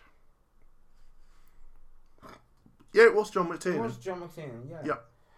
So, yes, the 1988 John McTiernan classic Die Hard.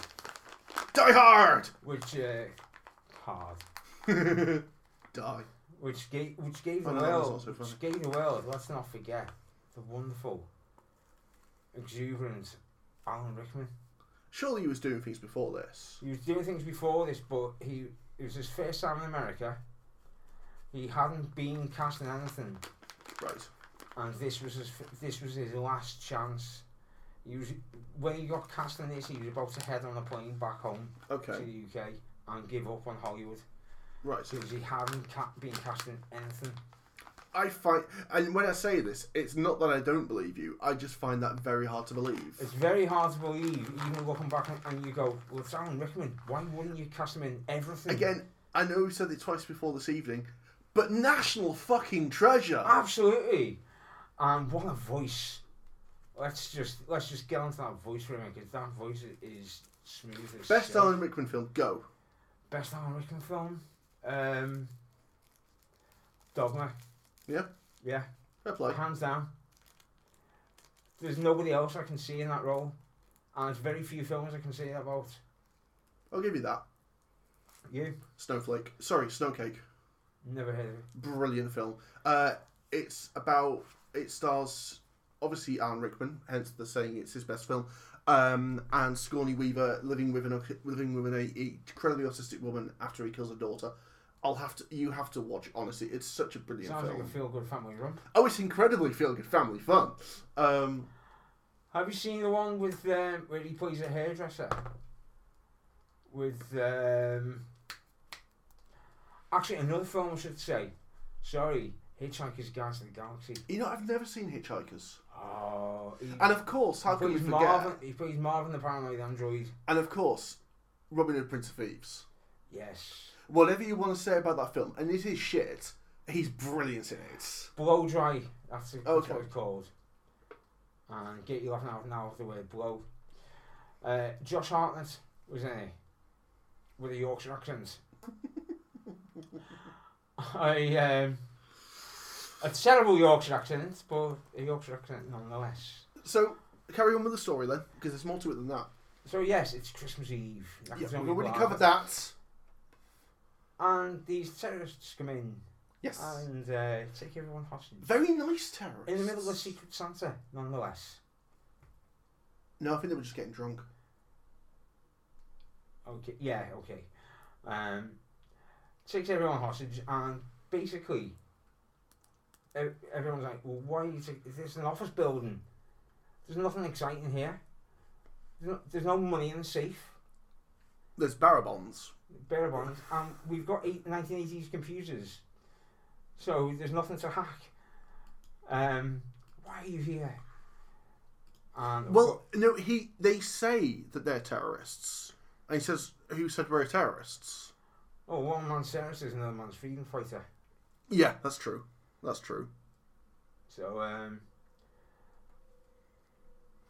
carry on. So I'm deliberately trying to find all of Alan Rickman's greatest lines in the whole thing. Basically, these terrorists are very much the kind of Eurotrash that you would expect to see in 1980s Hollywood films, where the Europeans are always the bad guys and the Americans are always the good guys. That's how it works. Because that's just how life is. Yes. Despite the fact that it's nothing like how life is. But it has to be said, this is Alan Rickman's movie. I don't care what anyone says. I'm sorry, I've just got to touch it because I just love this line. I wanted this to be professional, efficient, adult, cooperative. Not a lot to ask. Alas, your Mr. Skaggy did not say it that way. So he won't be joining us for the rest of his life. We can go anywhere you want. You can walk out of here or you can be carried out. But have no illusions, we are in charge. So decide now, each of you. And please remember, we have nothing to chance. And I can't do that, man. I can't do his line reading justice, frankly. But his delivery is just perfect. It's pitch perfect. It is. Again, going back to he hadn't been cast in anything. Why wouldn't you cast this guy in every movie possible? You know, we look back on it now, possibly with rose-tinted glasses, he's no longer with us, but I think he... No, I don't... I think he I elevated... don't think so. I don't think he's one of those actors. I think he really is one of those actors where if you've got the chance to get Alan Rickman in your film, fucking get him in your film. Absolutely, because he is that good and he's going to elevate anything you put him in to just best than it could ever be. Okay, frankly. So what about the main man? What about John? John McClane. I mean, this again was Bruce Willis's first kind of breakout role. What are you doing? John Cena. Why? Because he's called John. You can't see me! Yes, I can. You sat in front of me. Damn it! You saw through my devious plan. Anyway, carry on. I'll shut up about John Cena. This was again. Let's go Cena. Cena sucks. Sorry. I'll stop. He does suck. So the rumours say anyway.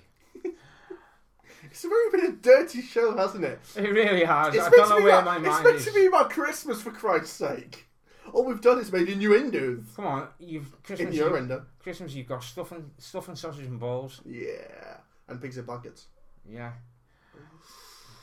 Ooh, I want pigs in blankets now. And jingle bells.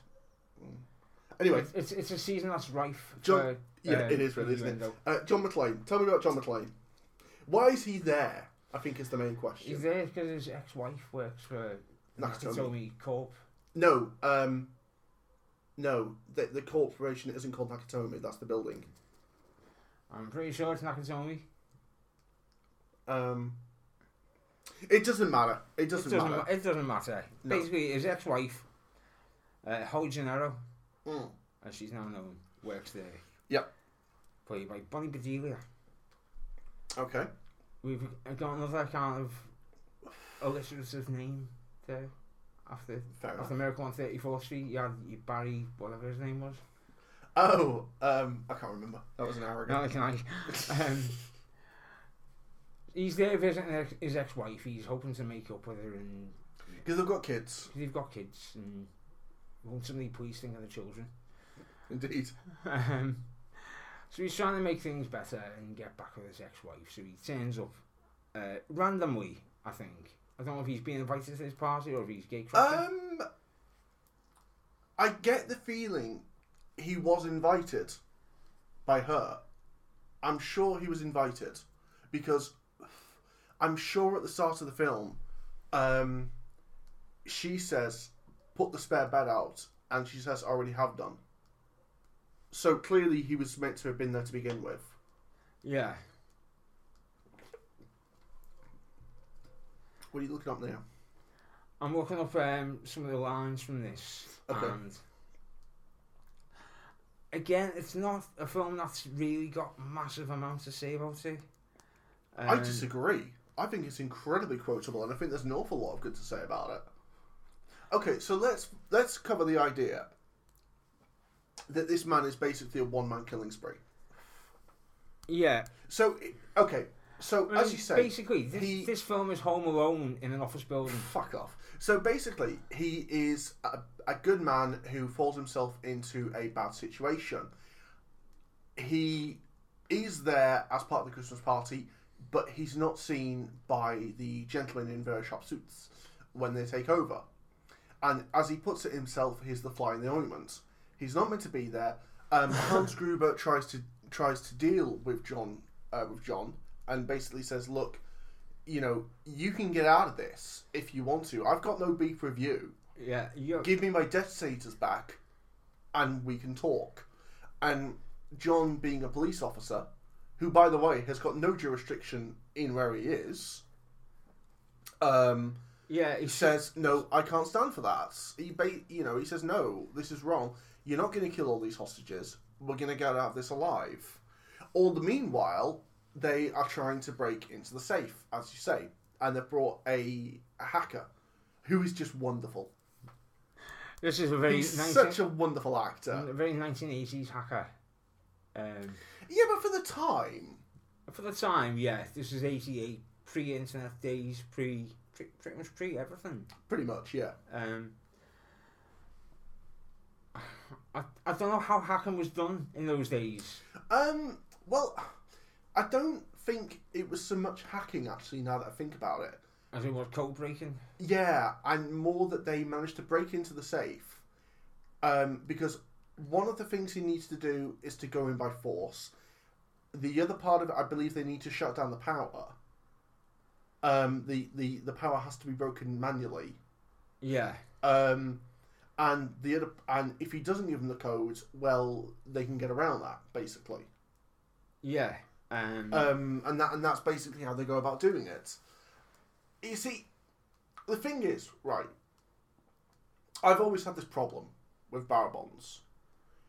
Because we saw it in Beverly Hills Cop. We saw it in another film where they steal them, right? Yeah. So, all of these bail bonds, presumably, have some kind of a serial number associated with them.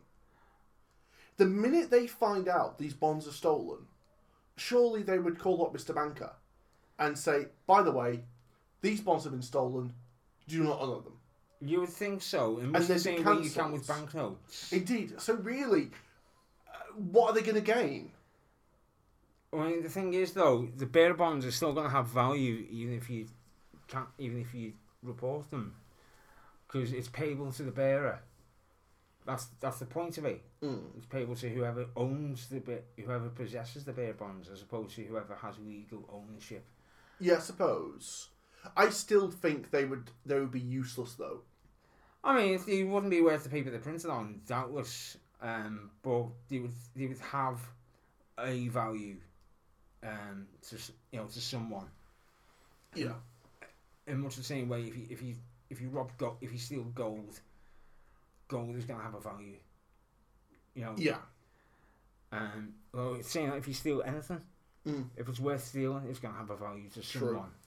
So, to be able to, John realises he's on his own, and he's not going to be able to do this all on his own. So, over the radio, he makes a call to the police, and basically says, "Send them down here. There's a group of terrorists. They've taken over Nakatomi Plaza," and they don't believe him. But they send out a call to Al. And they say to him, look, we don't believe there's actually a problem here, but can you go along to this place and check it out for us? I shot a kid. He did shoot a kid, apparently. And he shows up at the place because the police show up, and John's like, yay, the police are here. And Al shows up and says, there's nothing going on here. I don't see any problems. Until, I believe, John throws, like, a desk or something on his chair. Oh, that's right, it was a corpse. He throws the corpse of one of the dead Germans on his car. In fairness, if you're going to grab someone's attention, that's probably the way to do it. That is the way to do it. And it has the immortal line, welcome to the party, pal. Yeah. And it is a great line. So Al says, okay, so we need to do something about this. So he calls him back up, and the FBI show up, and they screw it up royally, as they always do. Yeah. They start trying to negotiate with the terrorists. The Joneses. Is it Jones or Smith? I think they're both called... Haven't they both got the same surname? Yeah, it's either Smith or Jones.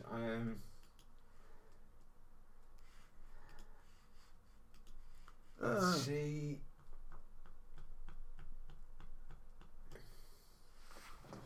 Johnson and Johnson. Johnson and Johnson, that's it, yes. Yeah. And played by two guys who always play FBI agents. Anytime you see them in a movie, they're the bad guy or they're an FBI agent. Yeah. And Johnson and Johnson. Why Johnson and Johnson? they're in trouble lately. I'm assuming it was a play on it at the time. It must have been. You wouldn't do it otherwise, I don't think. I'd hope not. So yeah, Al gets involved, the FBI get involved, and they basically start going into into negotiations. But the problem is that the terrorists don't want to negotiate. They've got no interest in negotiating. They've got no reason to negotiate. No. They've got the power, and they know it. Yeah, because, let's face it, they're the ones holding all the cards. Yes, they are. So you need to negotiate with us, dude. We haven't got a fucking thing that we need to negotiate for, because we're in charge. Mm. And they are incredibly well prepared. They've got a lot of weapons. They've got a lot of ammunition. They've got a lot of they've got cars. You know, they know what they're doing. Yeah. They know that they can get out of this quite well. They are if you've got a man with a plan, they're men with the plan. I'm going to set you on fire now. Probably deservedly so. Yeah. And so basically, yeah, it all starts with John just taking down the terrorists one by one. Kicking ass and taking names. Indeed. And very well done, to his credit. Yeah, especially considering there's one of the most uncomfortable scenes, by the way, is the shoot the glass. Yes. I love that line. My God. And you see him taking the glass out, and it makes me cringe. Every time I see that scene, I just go, no! That must hurt. But how do you keep on walking after that?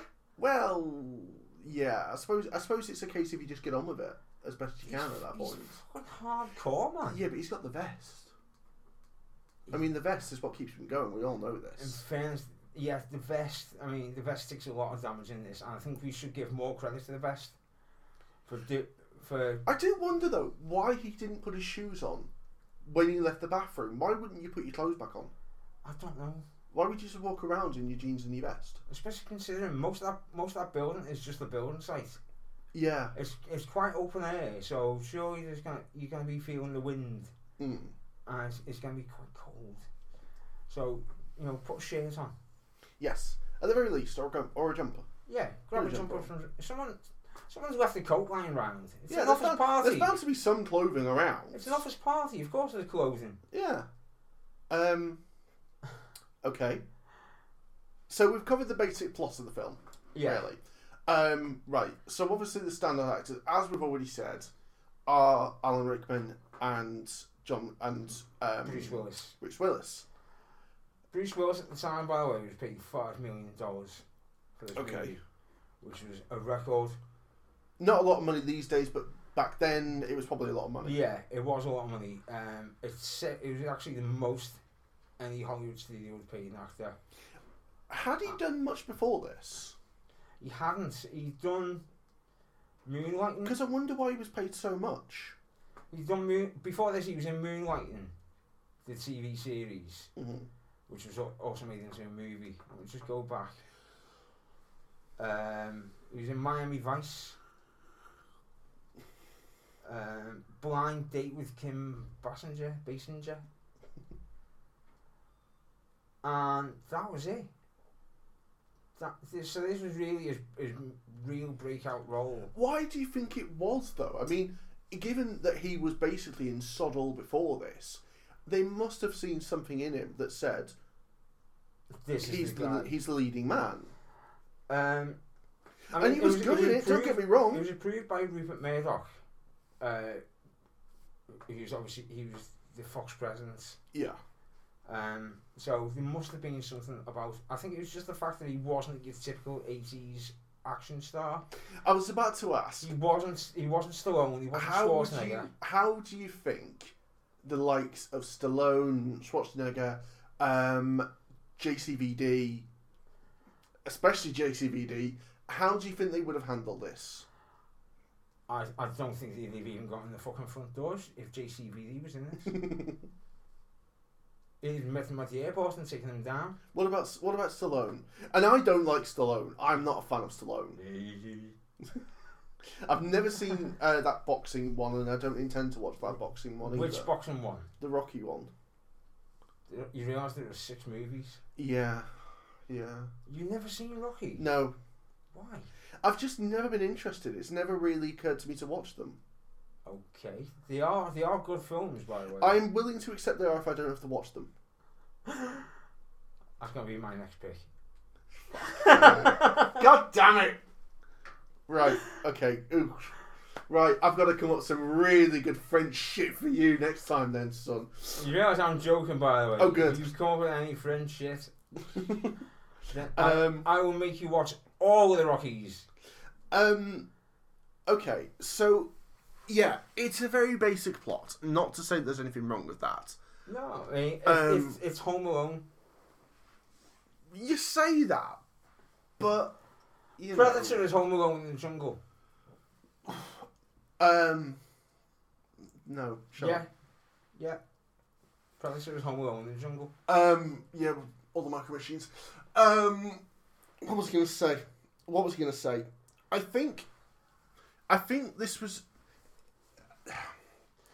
I think this was one of the first action films I ever saw. Yeah. As a kid.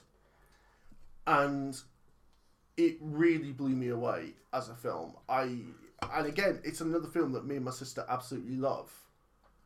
And it's a quotable film. It is. It's got very quotable dialogue. And it is a classic for all the right reasons. Yeah, pretty much. And it went on to spawn many, many sequels. 4 so far? Not 5. 4 sequels. Oh, right, sorry. Yes. No. Yes. Die Hard. Die Hard 2. Yeah. Die Harder. Die Hard with Vengeance. Die Hard 4. Die Hard 4. And Die Hard 5.0. Die Hard. I'm sure there's been more. Let's have a look-see. Because I'm convinced there are more than that. I know there's one in production at the moment. Die Hard Year Zero, I think it's called.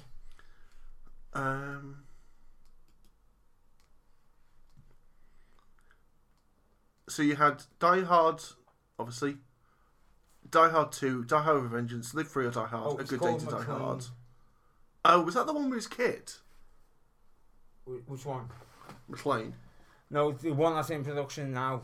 Oh, right, okay. But he's only rumoured as being in it. Right. So, I don't know what's going to happen. I've not seen Live Free or Die Hard. I've not seen A Good Day to Die Hard. To be honest, A Good Day to Die Hard is the one in Russia with his son. The son is the guy, Australian guy who's in Suicide Squad. What's his name? Kenneth Branagh? Kenneth Branagh's not Australian. Is he not? Oh, well, there you What's his name? He's terrible in everything. Absolutely awful. Where is he? Fuck. No, not Common. Not Jake Hernandez. Joel. No, not Joel Kinnaman. He's good. Where the fuck is he?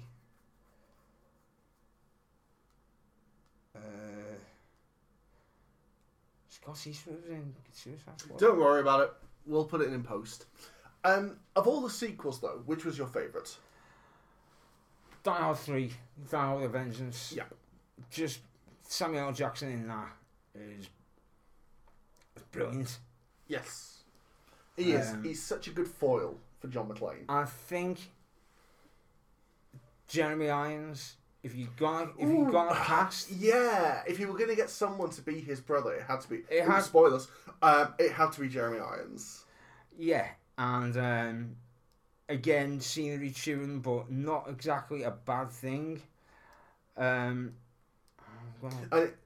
it had one of my favourite lines of most films, where the rather attractive Jai Courtney. Who? Him. What about him? He plays John McClane's son. Oh, okay, fair enough. Never heard of him. And Die Hard with a Vengeance really does have one of my favourite lines, where the rather attractive young lady stabs the guy to death and is about to kill him, about to stab him one more time, and the Jeremy Irons character turns around and says, "I think he's dead, my dear." And it's such a good line, and it's such good delivery. I've got the special edition box set, which every film of the first three has 2 discs, right? And it's got an alternative ending. Oh really? Oh yes, I know the alternative ending, and it's rubbish. It is rubbish, but at the same time, I also watched it just out of curiosity to see. I think I watched it on YouTube a while ago. Yeah. And all the films have got alternative endings, I think. Did I have an alternative ending? I think it did. Really? I'm not sure. It's been a while since I've watched them. I know I've seen the alternative ending of Boiler Room. That was really good. I kind of like the alternative ending to Boiler Room, actually. You know what my alternative to this was, by the way? What's that? Lethal Weapon. It's a Christmas movie. Okay, big boy. It starts off with Jingle Bell Rock. Okay, big boy. How is this a Christmas film? Tell me how this is a Christmas film. It's set at Christmas. It's got Christmas in it. It's Christmas Eve. It's our Christmas party. How is it not Christmas?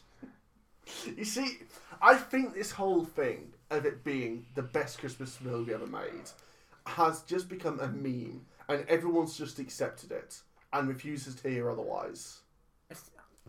I'm not saying it's the best Christmas movie ever made. No, but it's become, that obviously you're Scrooge. It's become that answer of what is the greatest Christmas film ever made. Die Hard. It's become a meme. It's not the greatest Christmas. It's not even the greatest Die Hard ever made. Ooh, I don't know. I mean, don't get me wrong. I like Die Hard with a Vengeance a lot, but I think this is better than Die Hard with a Vengeance. Certainly better than Die Hard 2. Well, obviously that doesn't take an awful lot. That's like saying that Pooh is better than Die Hard 2. I mean, at least you can do something with that. What can you do with Pooh? Have you seen Bronson? What? Have you seen Bronson? Yes. Well, there you go.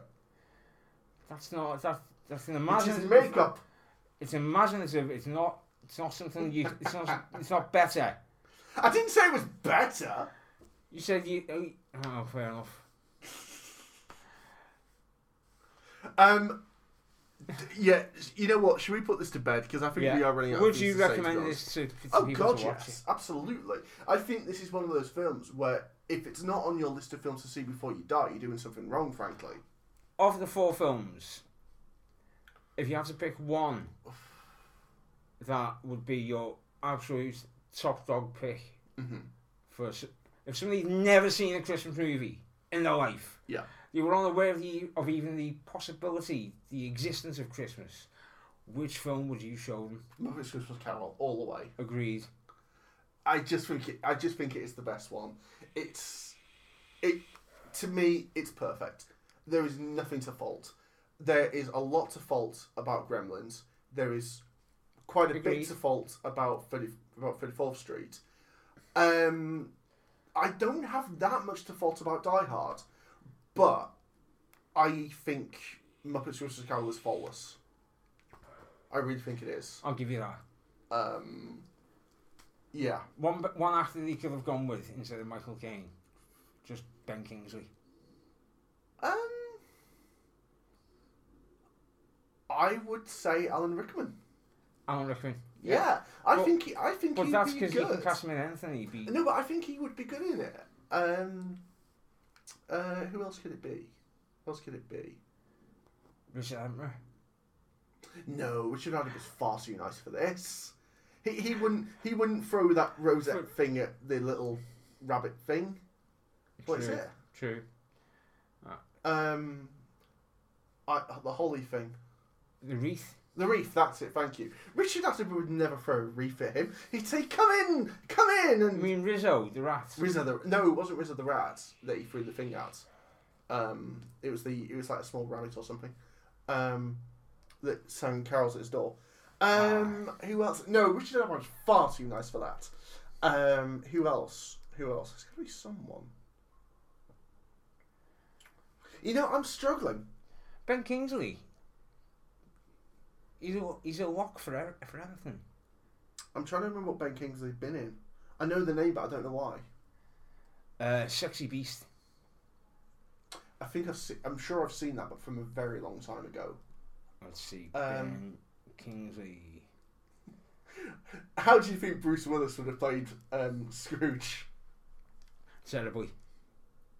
Oh yeah, actually, I could see that. Yeah. I could see that. He's also appeared with Michael Caine, by the way, in Without a Clue. Right. Michael Caine played Sherlock Holmes. Okay. And he was Watson. Okay. Except he wasn't Sherlock Holmes because he was an actor that had been hired by Watson to play the part of Sherlock Holmes because he was writing the stories of Sherlock Holmes. Which child actor would you choose to replace that annoying little shit in Miracle on 34th Street? Oh, it would have to be the girl. I don't have an answer, just for the record. It would have to be the girl from The Wonder Years. Because I think she's just awesome. Yeah? Yeah.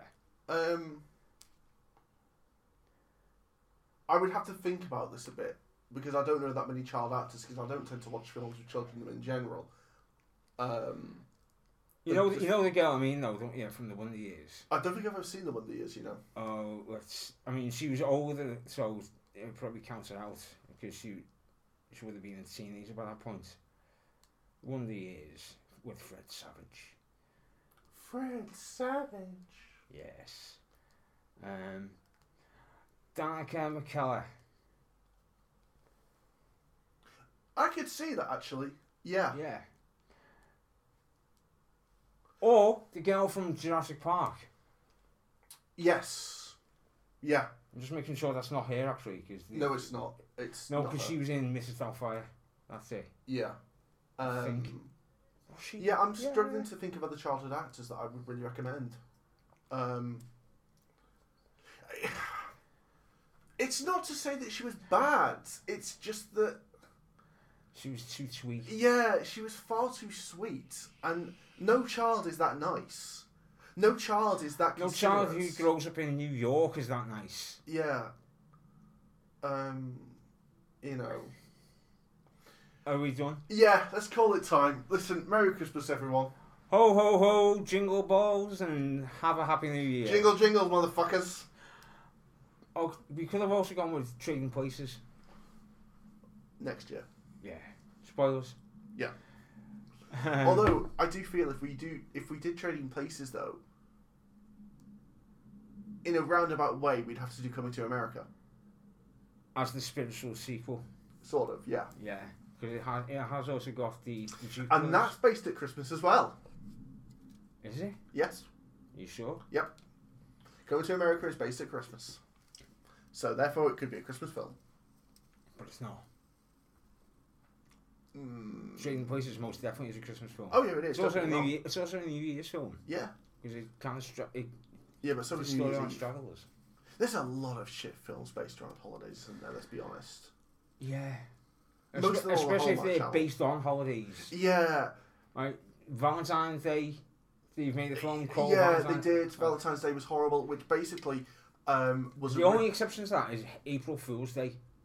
I would say... what was the one with stuttering man who plays Tony Blair? Love Actually. Oh. I liked Love Actually. I thought it was a good film. It's not based on a holiday, though. It is. It's based on Christmas.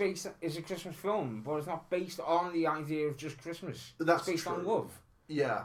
It's not whereas Valentine's Day is, and Yeah. New Year's Day is. But April Fool's Day, I think, is a great film because it's horror, it's comedy, it's got Biff Tannen from Back to the Future. Speaking of films, have you seen the new Halloween yet? Just out of No. interest. Are you intending on seeing? Because I don't think we've discussed this.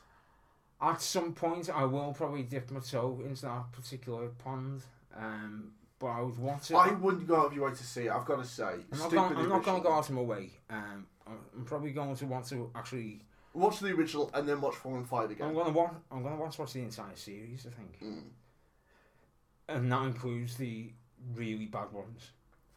And the one with Busta Rhymes. Oh, was that H2O? Yeah. Okay, so we still need to do that Halloween episode that we came up with, actually, of Halloween versus Friday the 13th versus Nightmare on Elm Street. We do. That is coming. That is going to be in the works, and I tell you what, I think that'll be a long one. That's a 3-way for the ages. I think that's going to be a long one. Yeah. There's going to be a lot to say about that. Right. Okay. Let's call time. Listen, this is Sunday afternoon cinema. It's not being Sunday. It's not being the afternoon, and we're not on the cinema. No, we're not. We're sitting around my flat. Thanks for listening. Look, I know that no one listens, but I'm going to say it anyway. People do listen. I've got a friend who listens. He really enjoys the show. That's nice to hear. So Phil, this one's for you. I know the release schedule has been a bit messed up. That's because I'm lazy and frankly I've not had the energy. We will be back in January. There's already a film in the works. You'll probably hear this sometime around summer. Well, no, I'm planning on releasing this on Christmas Eve. Ooh. This is going to go out on Christmas Eve. I'm not going to edit it because honestly I don't think there's any point. Well, Christmas Eve is on Monday. Yeah, what's that bad thing? This is Sunday afternoon cinema. Yeah, but we're recording on a Friday. Yeah. Fine, I'll release it on Sunday to stick to the schedule. We will get back on track. We will get to the point of finishing the Kevin Smith. Yes, we will. I still want to do more specials. Like, I still want to do the Back to the Future trilogy. I still want to do the Blood and Cornetto trilogy. Yes. At some point. We also need to finish our Wolverine episode at some point. Oh, Jesus. I don't even know where that is. That was probably in a hard drive from years ago. I'll need to try and dig that out. We need to do the Beverly Hills Cop trilogy. And yes, we are going to watch the third one. Yes. I mean, the third one, I'm happy to watch the third one because I actually quite enjoy it. Not as much. Good night, everyone. Good night.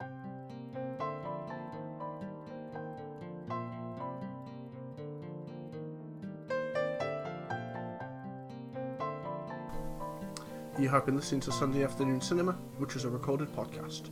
The podcast was hosted by myself and Mike Larkin.